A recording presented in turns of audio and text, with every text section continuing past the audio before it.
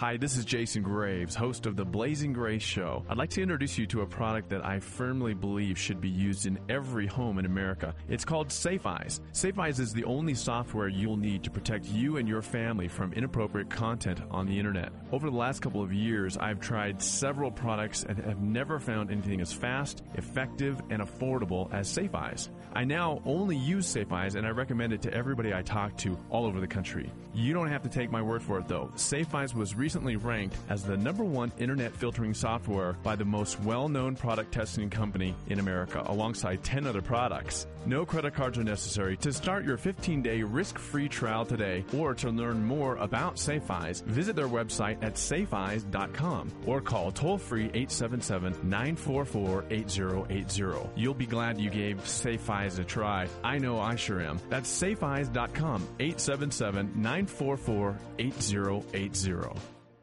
Counselors, business owners, nonprofits, and trainers. You need unlimited flat rate conference calling?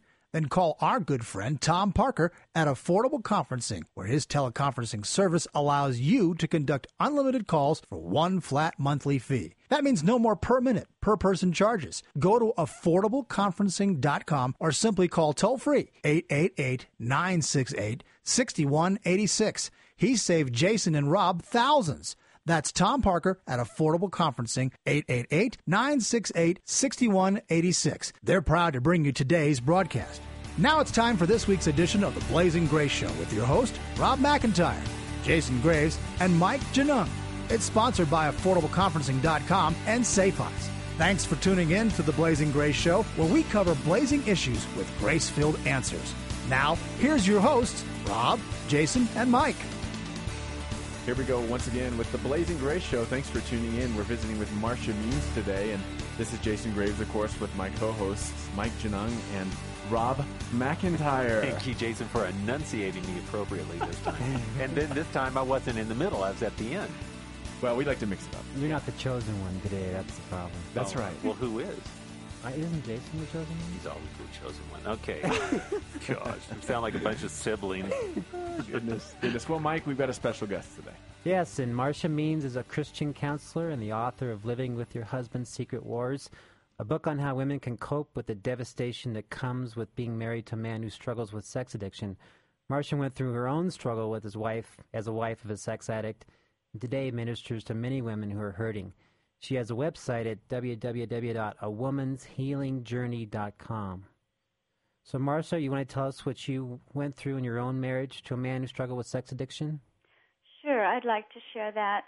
I married a man that I had known since I was a little girl, and when I married him, he was open and honest with me about the struggle in his life, and he had been married previously, and he shared what his addiction to pornography had cost him his ministry, his family, his reputation, and he was starting life over when we reconnected after years of living in different parts of the world. So I was very naive. I'm a PK, but I was naive about sex addiction, and when he explained his addiction to me and where that had taken him beyond pornography, I assumed that because his heart was soft, God had forgiven him, he was being careful, that would be the end of it. Years later, after we'd been married for a long time and were in ministry together in this particular arena about sex addiction, things began to go awry, and evidence showed up of something happening that was moving him back towards the addiction, and ultimately that he confessed his sin, and sadly I lost that marriage a little over a year ago, a man that will always be a part of my heart, a man that I love, and I trust that God will restore him to the practice of sharing his heart with God's children in his time. But God has been my husband in the last year, and that's been wonderful. Amen. That's awesome. And, you know, Marcia, most women go through a profound struggle with self-esteem and their husband's porn addiction. And speak to the guy out there who says, oh, you know, porn isn't a big deal, and why this is so. Okay. I hear that a lot. In fact, I sat across a lunch table from a pastor's wife recently, and she said, "But pornography is a victimless crime." Mm-hmm. And Right. interestingly, well, let me just answer your question first. It devastates a woman's heart. Right. The first evidences I saw of the addiction in my marriage was just, vagrant, open lust, and that it might as well have been hearing that he'd been to a prostitute the night before. It shattered me. It's about betrayal, and I understand that men and women view sex and our relationships very differently. And we're trying to learn to understand how men are wired, but I think it's really important that husbands are open to the fact that the way their wives are wired, even open lust, even pornography, hurts her as deeply Right. Mm-hmm. as an affair. Right. Marcia, I come from a similar background as you talked about your husband and my wife. I've been in recovery for over 5 years, and she still struggles with anger, and I'm sure with some of the stuff that you've gone through, you've had to deal with your anger. How should the wife of a sex addict deal with her anger and hurt? Why don't you answer a question for me before I try Sure. to answer that? Are you talking about initially when she's just learned of the problem, or are you talking about years later when why the don't man's you do been both? Okay. Well, initially, at least for the first several months, I believe that, as does Fred Stoker, the author of Every Man's Battle, that a husband needs to be able to give his wife room for her anger. He needs to be able to let her vent that, as long as it isn't abusive, of course. Mm-hmm. But ultimately, we have to find some way to deal with our anger, just as our husbands are having to find some way to deal with their addiction. And I believe we have an addiction of our own eventually if we stay in a relationship where the sex addiction continues, and that is obsessing about what you guys are obsessing about. Mm-hmm. And that fuels the anger. So having a place, if her anger continues, it's very helpful. If she has her own process going on the side, her own support group, her own actual process that she's moving through that will help her grow. Yeah, absolutely. It's kind of like she wasn't driving when the car went into the ditch. He was. But in the wreck, she's sustained injuries of her own, and she needs a recovery process of her own. And, every wife is different. Maybe your injuries where you just got your leg banged up, but maybe you hit your head on the dashboard. And I think it's really important that in this setup where the guy is getting all the resources, all the attention, all the focus on him, and yet he was the bad guy, that we be careful and not let things become unbalanced. Right.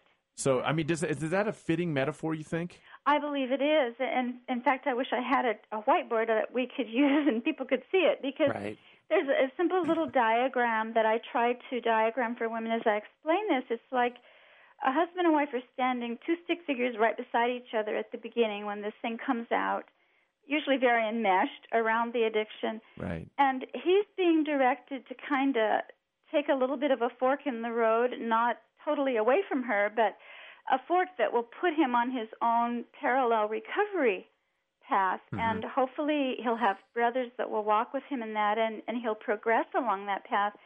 But if she doesn't take a fork in the other direction and get her own recovery path right alongside his, like two railroad tracks, he's going to outgrow her. And she's going to stay stuck in the anger and the addiction of obsessing about him. So it's hard to be married to even a recovering sex addict. It's a challenge. I think it's a lifelong challenge, and we need lifelong work of our own. Right. Marcia, when that man does take that fork, does that have a tendency of exposing the insecurity and low self-esteem that the woman is already going through? If he takes a fork towards recovery, is that what you mean? Right. I think that's probably a different answer for different women. I haven't run into that a lot, though I'm sure there are some women who would just as soon no one finds out. Because what I'm thinking, what I hear sometimes is a guy starts getting healthy, and like you said, the marriage was enmeshed around that sex addiction. Yes. It was enmeshed around that that mess. Mm-hmm. So when all these pieces start pulling apart, the old coping mechanisms don't work anymore. Mm-hmm. Right. And she's forced to find new ones too. Or She is. Yeah. It's like a dance. If he's going to be dancing different steps, she's not going to be able to dance the old ones and make it work. Wow. You know, analogy. Marcia, you talk about the great gift of forgiveness on your website and you know how powerful that is for us as believers. But as you know, that could become kind of a sickness as well, that there's no boundaries. So when should a wife forgive and why? Well, I think God's Word holds the best answer to that, not me. But let me just preface my response by saying forgiveness doesn't equal forgetting. Mm-hmm. That's good. Forgiveness is a command, something we're commanded to do. It can take a long time. It can be a slow process where you forgive parts of transgressions, but we are commanded to forgive. But that doesn't mean that everything's going to be wiped out of our memory. Right. But for me, the thing that helped me forgive was reading Bold Love.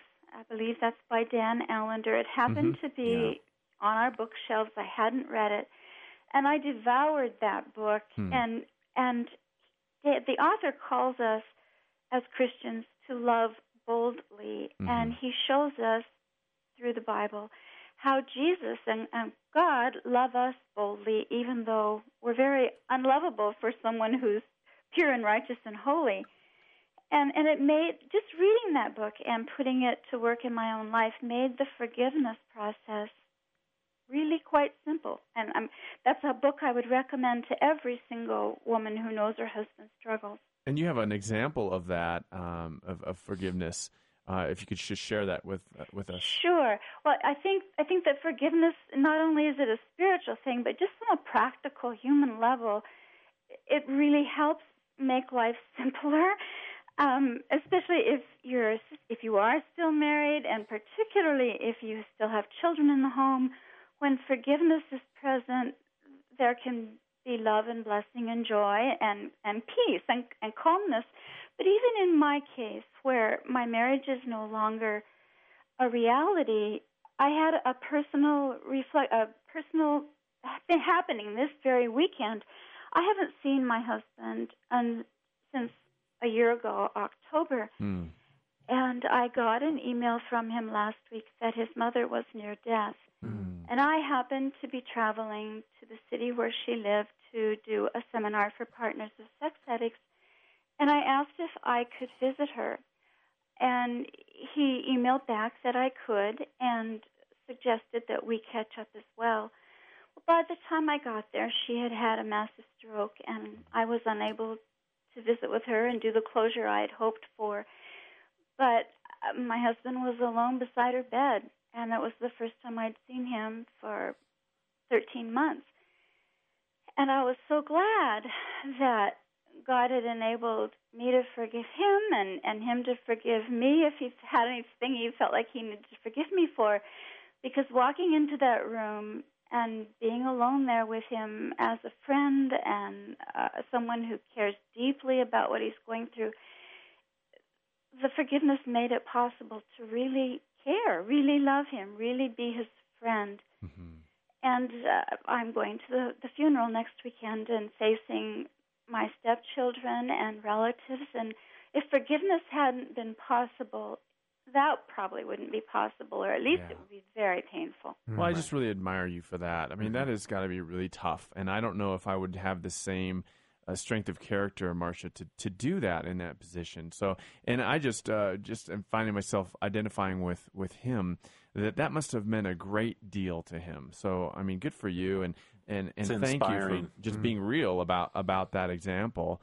I'm curious, on the flip side, okay, so you're a person who's, in my estimation, done very well in terms of having good boundaries and dealing with this very appropriately and being strong.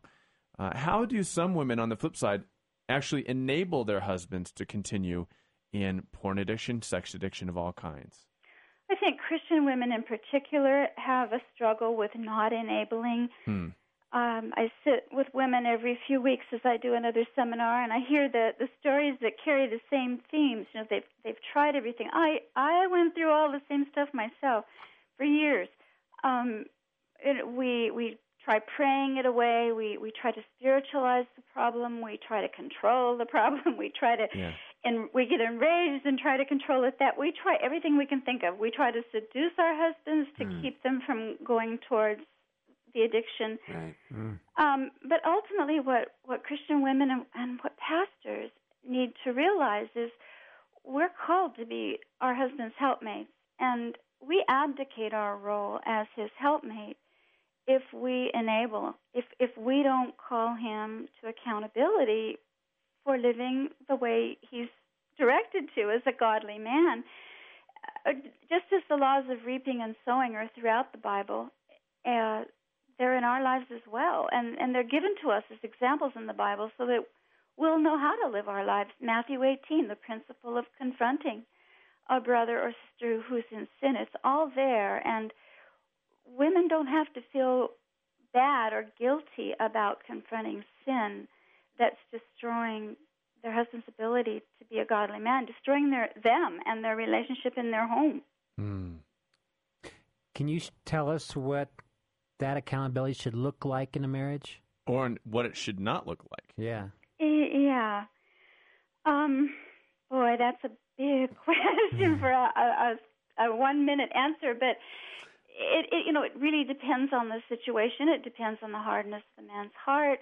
Some husbands are going, if a wife confronts him, if she does it calmly, it needs to be calm. It needs to be thought through. I encourage women to type it out so that they don't get off track, so they don't get enraged, so that most husbands are going to try to maneuver the conversation in a different direction and make it about her. So she needs to be calm. She needs to know where she's going, and she needs to stay on that path. But that's a big order. So if a woman needs someone with her to help her with that, if her husband's particularly hard-hearted, then I encourage her to do it maybe in her counselor's office or his counselor's office, and enlist her pastor to help if he's open to that. But the results aren't going to happen unless it's done calmly, thoughtfully, and prayed about in advance. That's good advice. That's real good advice, and that, as a therapist, that's all I usually say, because most women would need that encouragement, that backing, and so that's really good, Marcia. Now, Marcia, you do get to travel around and minister to a lot of women, and what do you hear women saying about the church? And do they talk about a safe place to share their struggle? What do you see going on out in the body of Christ right now for women getting care, and even helping them be empowered to address this issue with their husbands? Okay. I think the church is lagging behind, way behind, and there are churches, especially larger churches, that have started Celebrate Recovery Ministries. They'll often have a group for men who struggle, and occasionally there'll be a group for partners. But by and large, it's struggling. And again, this weekend, as I went to an area of about 200,000 in our state, I did finally find a church that would allow me to rent a room, but I had to work really hard to find a church that would let me rent a room. And when I did find it, I had to go behind the pastor's back, basically. There was somebody on staff who has a heart. And most of the women in the church that he talked to, that he knew were living with this, were terrified of even coming. They didn't come. Just a handful came. But the one that really broke my heart was a deaf woman. She and her husband are both deaf. They've been missionaries for many, many, many years overseas to the deaf. And when his addiction was exposed, they were really shamed. She wouldn't come to the seminar, but I did tell her that I would go to service and meet with her after church. She didn't want anyone to see us, so we sat in her car where no one would know what we were talking about. But she shared with me the years of shaming, the years of not being able to find help, and even in this huge church that I had rented a room from the day before, she was terrified of telling the pastoral staff because they do not want, in their words, their church to be a hospital. Mm-hmm. Wow. Mm. Well, what is it? Yeah. Well, okay, Yeah. I'm sorry. I'm going to get angry now. Yeah. Yeah. I mean, in my Tell that mind, to- it's not full of pews. It's full of gurneys with bleeding Yeah. people, and they have a hospital whether they see it or not. Right. And, I wonder what Clara Barton would have to say about that one, huh? yeah. Yeah, but when restored, when healed, when empowered, when Absolutely. we can become the Peters, the Pauls, and all Absolutely. the apostles, and Mary Magdalene, if there was no hospital mentality there. Yeah. yeah. Okay, don't get Amazing. me going. We don't have time. Put the Roderack down. Put Okay, the I'm Roderack trying. down. If we have time, I'd like to get going for just a minute on a topic around that. Go ahead. All right. I was living in Brazil for half of the year last year. After my marriage ended, I was really sick about the time it ended, and my son lives in Brazil, and you can live very cheaply in Brazil. And I needed to not work in order to get well. Mm-hmm. But I took my laptop with me and, continued to communicate with people. And one day, early last spring, while sitting there at a card table in my apartment in Brazil, someone, they didn't tell me who they were, someone sent me an email, and it simply said, "I thought you might find this interesting." And I opened it up, and it opened to a newspaper, an online newspaper article from Lawrence, Kansas. And it was the story of a Christian man who was addicted to pornography. And over the years, it evidently got worse. His wife was a university librarian, so obviously an educated woman who knows how to use the Internet and check files. But he had ultimately, and this also touches another passion of mine, the victimless crime thing that we hear around pornography. His victimless crime mentality had ultimately taken him to strangle his wife to death in their bed with their junior high children in bedrooms nearby who heard their mother die. Because he was having an affair, actually with numerous women at the same time, but one that had moved to his town so they could get married. And he was quoted, and the article went on about the hearings and the investigations, and it quoted him as saying, "I knew if I divorced her, I could no longer be on our Christian school board. So I didn't have any choice." But that woman, the article said that when the investigators did the investigation in the house, they found a book called Living with Your Husband's Secret Wars. Obviously, that's why someone sent me that article. Right. But that tells me that though that woman hadn't shared this with her pastor, she hadn't, gone to her church for help, she knew, and she had ordered at least one book to help her deal with it. And I was so touched by that this woman knew, but she didn't ask for help soon enough. Right. And the victimless crime turned into a murder. Absolutely. And women's lives truly are at stake here. And They I think are. it's important Absolutely. for we as men who deal with this ministry and pastors to break out of this misogynistic kind of mentality that basically is being passive about a very real problem. I mean, this guy really gives the meaning to why infidel is the root word of infidelity. I mean, he turned against his own family. And if we as men in the church and the pastors cannot stand up to these things and address this problem in our churches and in our culture, I mean, we're all goners. So, I mean, I'm just so thankful that you did that. But I'm also thankful that even though this woman's life was ended tragically, that she had the guts to go get help.